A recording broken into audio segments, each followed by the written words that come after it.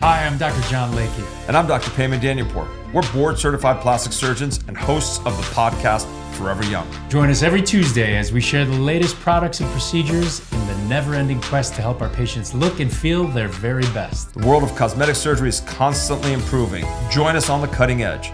Forever Young is available wherever you get your podcasts. Okay, Foreplay Partners. It's my honor today to introduce somebody who is a global leader in couples therapy. He's got a brilliant mind, and he's a man of courage. Foreplay, meet George Faller. Awesome to be here, Lori. Great to be part of this show. Hey, you're listening to Foreplay Radio for Couples and Sex Therapy with your host, myself, Lori Watson, sex therapist, and George Faller, expert couples therapist. George and I are counselors, educators, authors, researchers, contributors, and leaders in our field with a collective 50 years of experience working with couples and sex therapy. We're grounded in the best and most scientific research from attachment theory with our emphasis on emotionally focused therapy. Using all we've learned from our clients, our work, and our own lives, we want to have this open, frank, and informative conversation about love and sex to help you and your partner keep it hot. So how you doing? I'm doing awesome. So George, I have known actually of his career and his work for about a year and a half, and followed you on some of your videos, and have had the pleasure of also being one of his students. And George has graciously volunteered to be my new podcast host. He's a husband, a father, and he's co-authored actually many works, but 3 of his books are Sacred Stress, True Connection, and Emotionally Focused Family Therapy. He is also a certified trainer and supervisor and therapist in EFT, and that's Emotionally Focused Therapy. And some of you have been listening to us talk about that. It's kind of the new thought that I'm listening to and trying to learn. He's the founder of the New York Center for Emotionally Focused Therapy, where he's the president. He's also a licensed marriage family therapist and supervisor. He practices in Connecticut and New York, and he directs training at the Greenwich Center for Hope and Renewal. And I got to say, I have been incredibly impressed by what you've taught. I've now sat through your classes, I think 24 hours of watching you talk with nearly no notes. It's very impressive, and have learned so much already from you. So I'm really honored to have you join me, and so excited about what we're about to do in terms of helping people both sexually and emotionally get on the same page.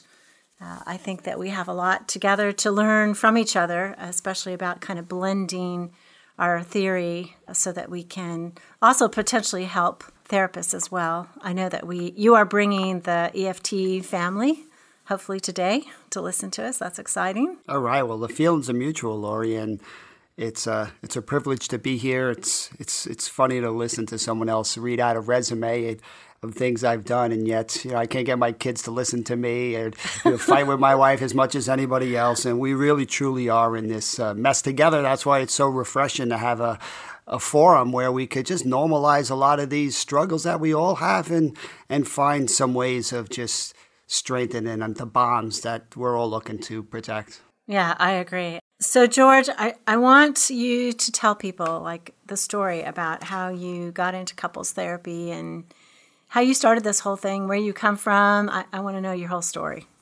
Well, how many days we have here? We have lots. All right. We have 52 days this year. All right. Well, let's start with the Reader's Digest version.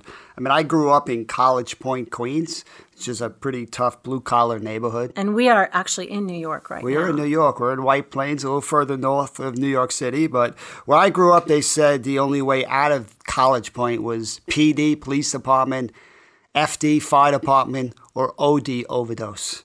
So, unfortunately, too many people I saw went that last road of overdose, and it's something I didn't want. Mm-hmm. I never grew up thinking I'd be a therapist. There were no therapists in my town. Most of the marriages that I saw were ending in divorce, and the ones that stayed together probably should have been divorced. It was a real train wreck. I always thought, you know what, I'm never going to get married. I can just do my own thing and make my own decision. It sounded like a pretty easy life to me. And like most of us, I really didn't understand what love was or what people were looking for. I didn't have great role models. I didn't have people talking to me about it. And then I met my future wife, and all of a sudden I did this crazy thing and decided to get married. And I'll never forget coming into the firehouse at the time. Every other firefighter in my firehouse was married but me, and I came in to the kitchen table, and there's like 12 firefighters there, and I said, hey, guess what, guys? I'm getting married. You know, What'd expected them to be all excited. They were like, don't do it. What are you, crazy? And all this kind of, So I guess I've always been interested in what makes relationships work. I remember being a police officer at 21 years old. So wait. You're a police officer. This was after college? Right after college at 21 and just turning 22, I joined the police department. Okay. And then I spent 3 years on the police department, and I transferred over to the fire department and did another 18 years in the fire department. Wow, 18 years. I didn't know you were there. And then eventually you were a lieutenant there, right? Yes. So you worked your way up. Okay, so you're in the fire department. And I was... When did you meet your wife? At what point were you I an met my officer, wife or? when I just joined the fire department. So Okay. at 24 years old, 25 years old. Okay. So, but I remember being a new police officer and responding to family disputes. And I was working in the South Bronx, and people Rough. were screaming and yelling at each other. And I tried to get them to be reasonable and to listen, to communicate better. It just, nothing I said worked. Right? It's people get emotional and they start kind of things start flaring, and the parts of their brains now, as I've gotten a lot of the research behind, you start recognizing people are set up to fail. They're not really kind of given the skills they need to have successful conversations. And then they blame themselves when the conversations aren't going so well. That's right. We don't come from families often that are functional and teach us about intimacy and how to talk to each other. Right. And yet, despite that, you look around, everybody's trying to figure it out and make it work. Mm-hmm. I remember when my first son was born, they handed him off, said, all right, you can leave and go home. I was like, can't we stay one more day in the hospital? I mean, there's no manual with this. What are we supposed to be doing? What are they thinking when they send us all home with those babies? I don't know. Crazy. So for 3 years working in the police department, it was a great learning experience, really kind of seeing the best and worst in humanity.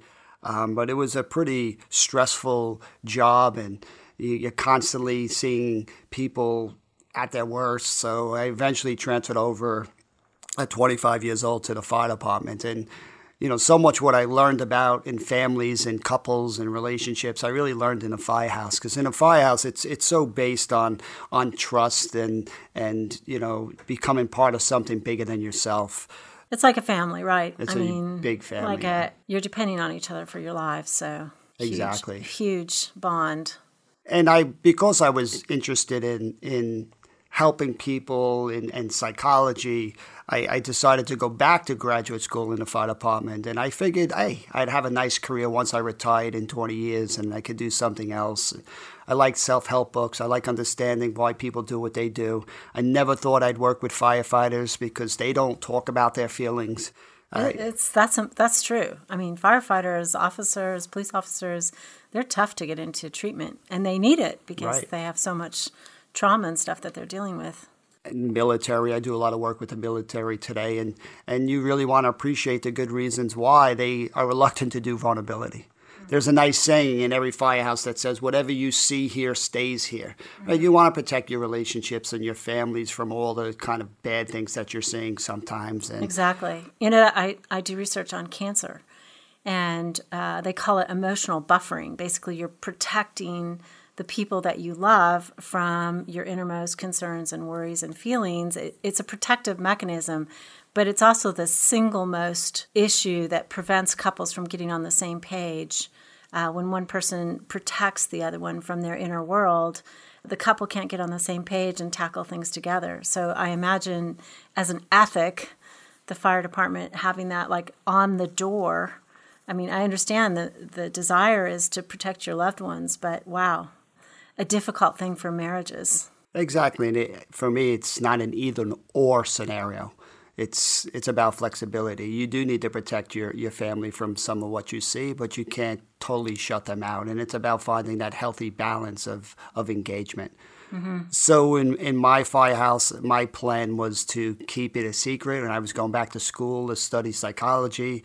And like any family, I knew the secret was out when I came into the office one day to change. I went up to my locker, and they had spray painted my locker with flowers.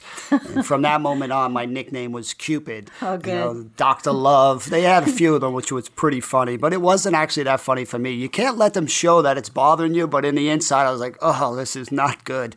You know, we'd go to a fire, and I hear over the radio, Cupid, Cupid, break that door down. Cupid, break the door down. And I was like, and the worst part was coming out afterwards in a fire, because at a fire, you'd have so many firefighters from all over the city that would show up to help out. And then, you know, everybody would be lined up saying, who's this Cupid guy? We want to know who this Cupid guy is. It was so embarrassing. Really macho. Oh, yeah. You know, so that was, at least, you know, I got somewhat comfortable, and I thought it was going in the right direction, and I could separate this psychology passion of mine with the firefighting. And then September 11th happened, and you know, certainly the world turned upside down. The New York City Fire Department lost 343 firefighters, which, you know, to date is the largest awful. Loss of. Yeah, painful.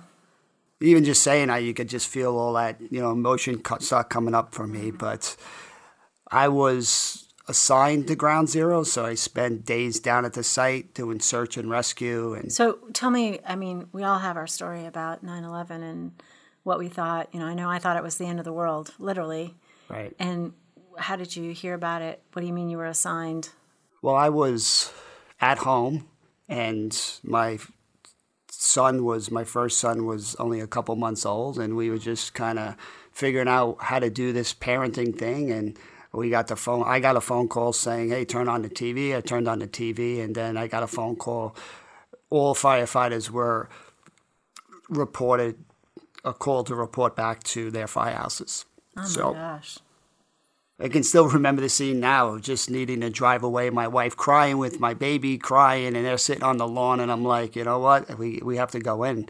We had no idea what we were heading into, but You're heading into hell. yeah, so. And your wife letting go. I think that's so painful when I think about what, you know, her letting go.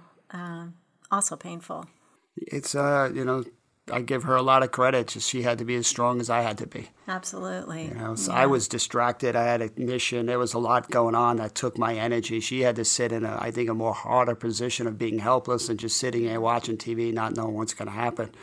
So I got into my firehouse in Harlem, and you know, we actually commandeered a bus and took off all the seats and loaded up with tools and drove down to the site, to Ground Zero. And, you know, that was like a scene I've never seen before. It was just, we got there right after the second tower collapsed. And oh my God. It was like being on a different planet with all the twisted steel and smoke and dust. And it was, you couldn't believe that was New York City. I mean, we're used to some kind of controlled chaos at a fire, but that was just like, really, really surreal. Yeah, just I can imagine how awful, how terrifying, just a nightmare. I mean, we were, you know, watching from a very safe distance, and it was nightmarish just to watch. I remember the second tower going down, and honestly, my first thought was, oh my God, all the firefighters, you know. So how do you survive that, you know, mentally, and then how do you come out of that to help people? Well, that's where your training comes into play. I mean, this ability to turn off your feelings and focus on the mission and be part of a team really kicked in. And we'd be spending our days. The hardest part was just not knowing all the long list of friends and coworkers that you knew, and who's missing and not, and family. So, I mean, it was a bit of a total disaster. But if you would have told me, you know, almost 18 years later, that, you know, where I would be was so influenced by that day and you know, the decisions I made shortly afterwards. And so I was involved in working at Ground Zero, but then on my days off, I was doing what they call critical incident stress debriefings, which is basically you're going to firehouses that lost 16 firefighters, 12 firefighters, and you're really just trying to help in any way you can. And it's pretty, because I had just finished my degree in marriage and family therapy, I didn't think I'd ever work with firefighters, but they needed help, so I was volunteering just to do whatever psychological first aid I could in these group settings. And what we'd expect to see after any disaster, an increase in alcoholism, acting out behaviors, violence, post-traumatic stress, anxiety, depression. But we also saw increased marital stress, relationship stress. And what was really fascinating was there were so many therapists volunteering their time to see the individual firefighters, but there were hardly any therapists volunteering to see the couples. And I remember I was in a room of about 100 therapists, and the director was trying to figure out who wants to see the firefighters with addictions, and 60 hands went up, and who wants to see firefighters with post-traumatic stress, 75 hands went up, and who wants to see the couples, and no hands went up. So I was like, holy cow, nobody's stepping up to see these firefighters. I don't want to see these firefighters, but I'd have to be better than nobody at all. So that was really my moment of truth. I didn't think I would ever be put in that position, but nobody was willing to do it in the room I was in. So I kind of put this finger up in the back saying, maybe I'll see him. And somehow that director saw my finger. They were like, great, George, you'll see the couples. You got them. You're it. So on my days off, I was seeing 10 couples. And they were screaming and yelling and not listening, crying and pleading. And I was like, I have no idea what I'm doing. Talking about a baptism by fire, that's what that felt like for me. That's it. Oh, I'm sure. Because they're all escalated. They're all hurting. They're all in PTSD, both the men and the women, I'm sure. Exactly. So that's something. Let's take a break. We'll come right back and talk more with George about how he got through this and how he became a marriage family specialist.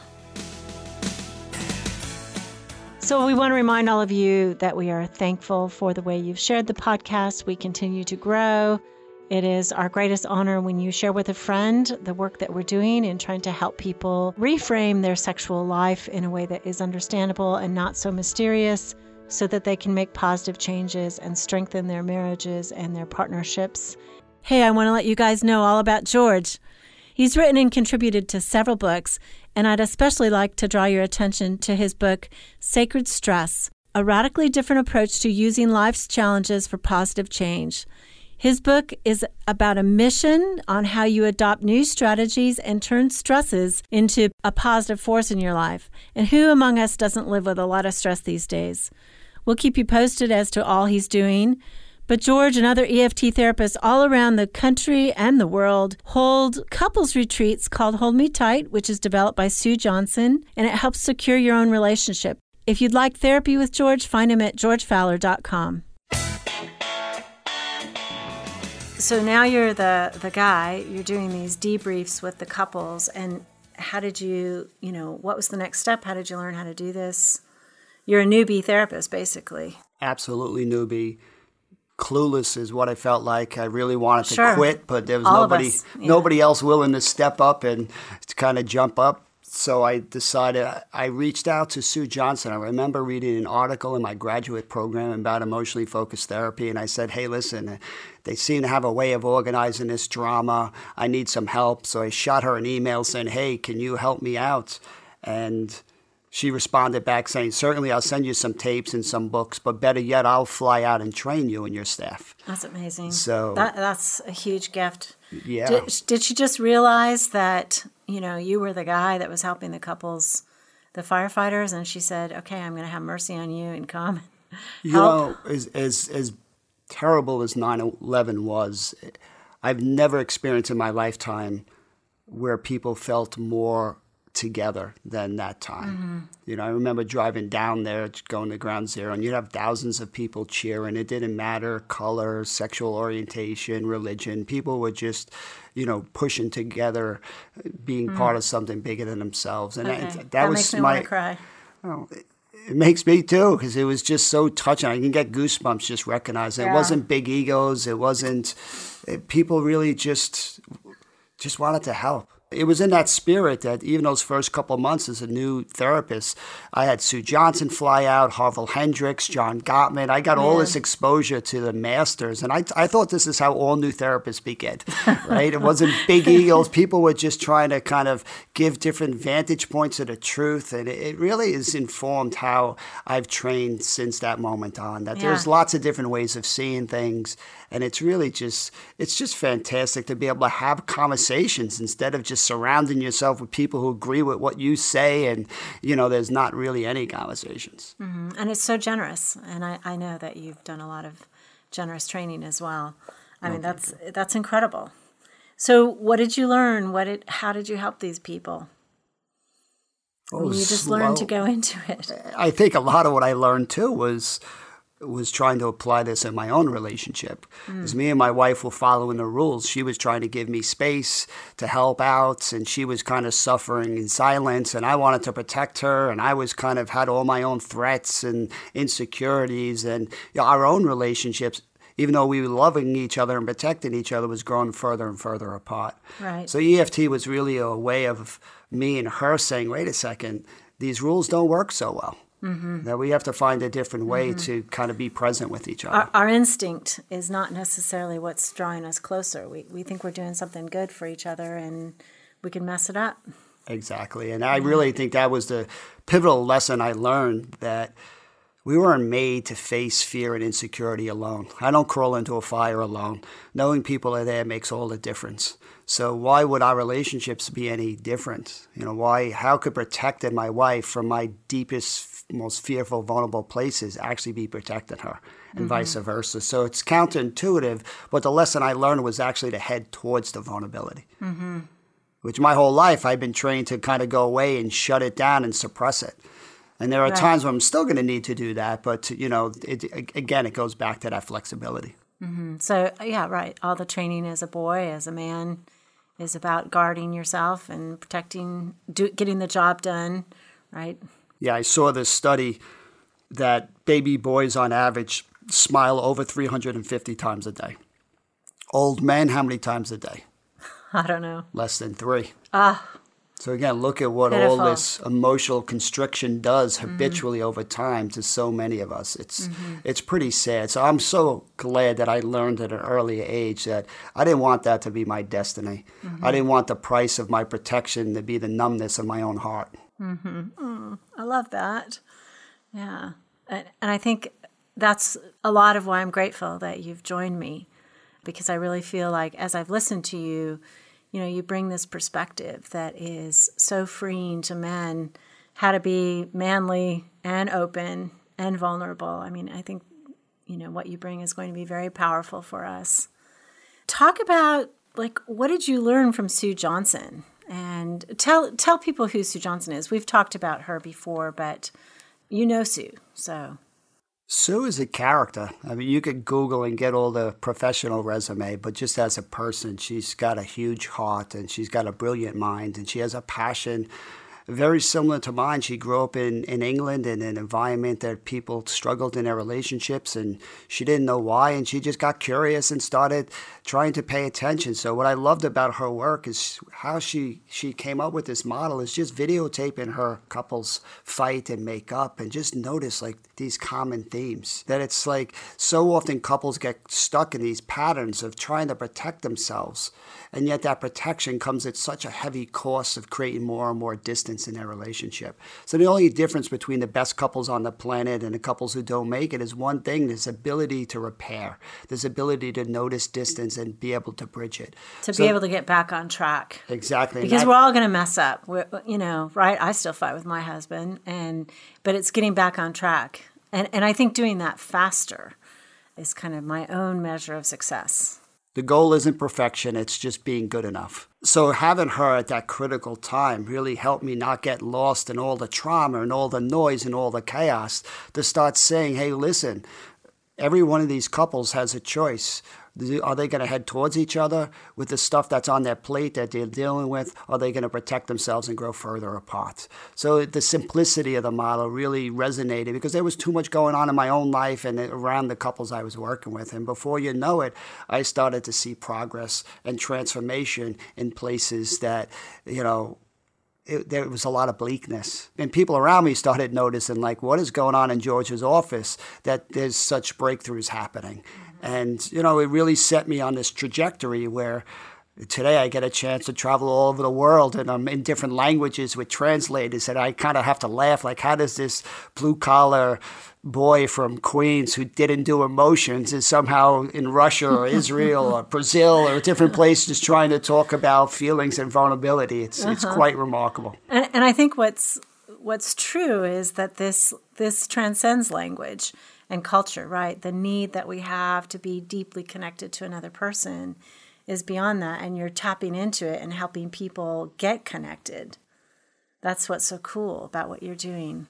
Precisely, and certainly we want to respect the differences of culture and how that informs how we see the world. But, there's more that unites us and we have in common than what separates us. So when you start saying, hey, in this culture, they don't do vulnerability, they don't express their feelings, or they can't touch, yet before you know it, they're having a very similar conversation as me and my wife, and they just want to be seen and loved and cherished and be that special person. And, when you start seeing people head towards each other and feel a confident yes to that answer, their lives become much safer.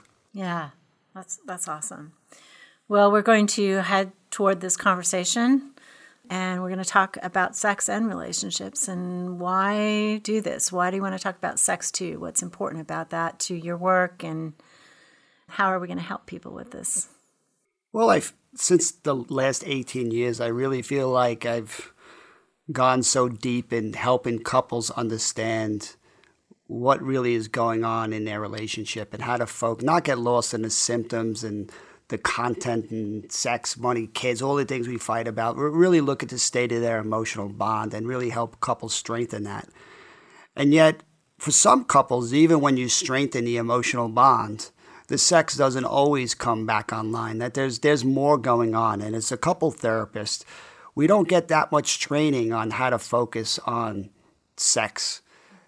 Every so often it's a presenting issue, and then we'll spend a little bit of time on it. But for the most part, there's so many things that couples are talking about that we don't give it the space that I really think is so important. And I think culturally we live in a society that avoids having this conversation. I mean, I know I grew up, I didn't want to even think my parents had sex. They had 8 kids, so obviously something was going on. 8 times. 8 times. They got lucky, I guess. But really, so my passion is similar to what I have been doing around vulnerability and just getting people to want to face and talk about things that are a little bit difficult, but the opportunities that we find in heading towards those conversations. I'm so excited about doing the same thing around sexuality, that it's the doorway into the deepest intimacy and vulnerability if we're willing to just have these difficult conversations.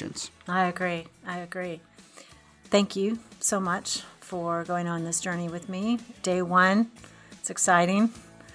You're listening to Foreplay Radio, Couples and Sex Therapy. Keep it hot. Hi, Foreplay fam. The biggest support you can give us is sharing our podcast with a friend. You can find us also on socials, Twitter, Facebook, and Instagram, and we'd love your questions and feedback and really do use these to guide our show. We'd also love it if you'd rate and review us. If you're interested in learning more about us and our mission, look us up on our hot new website, foreplayradiosextherapy.com. Call in your questions to the Foreplay question voicemail. Dial 833-MY-4PLAY. That's 833-4-PLAY. And we'll use the questions for our mailbag episodes. All content is for entertainment purposes only and should not be considered as a substitute for therapy by a licensed clinician or as medical advice from a doctor.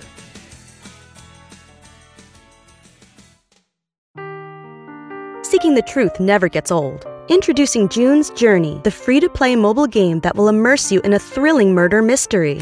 Join June Parker as she uncovers hidden objects and clues to solve her sister's death in a beautifully illustrated world set in the Roaring '20s. With new chapters added every week, the excitement never ends. Download June's Journey now on your Android or iOS device, or play on PC through Facebook Games.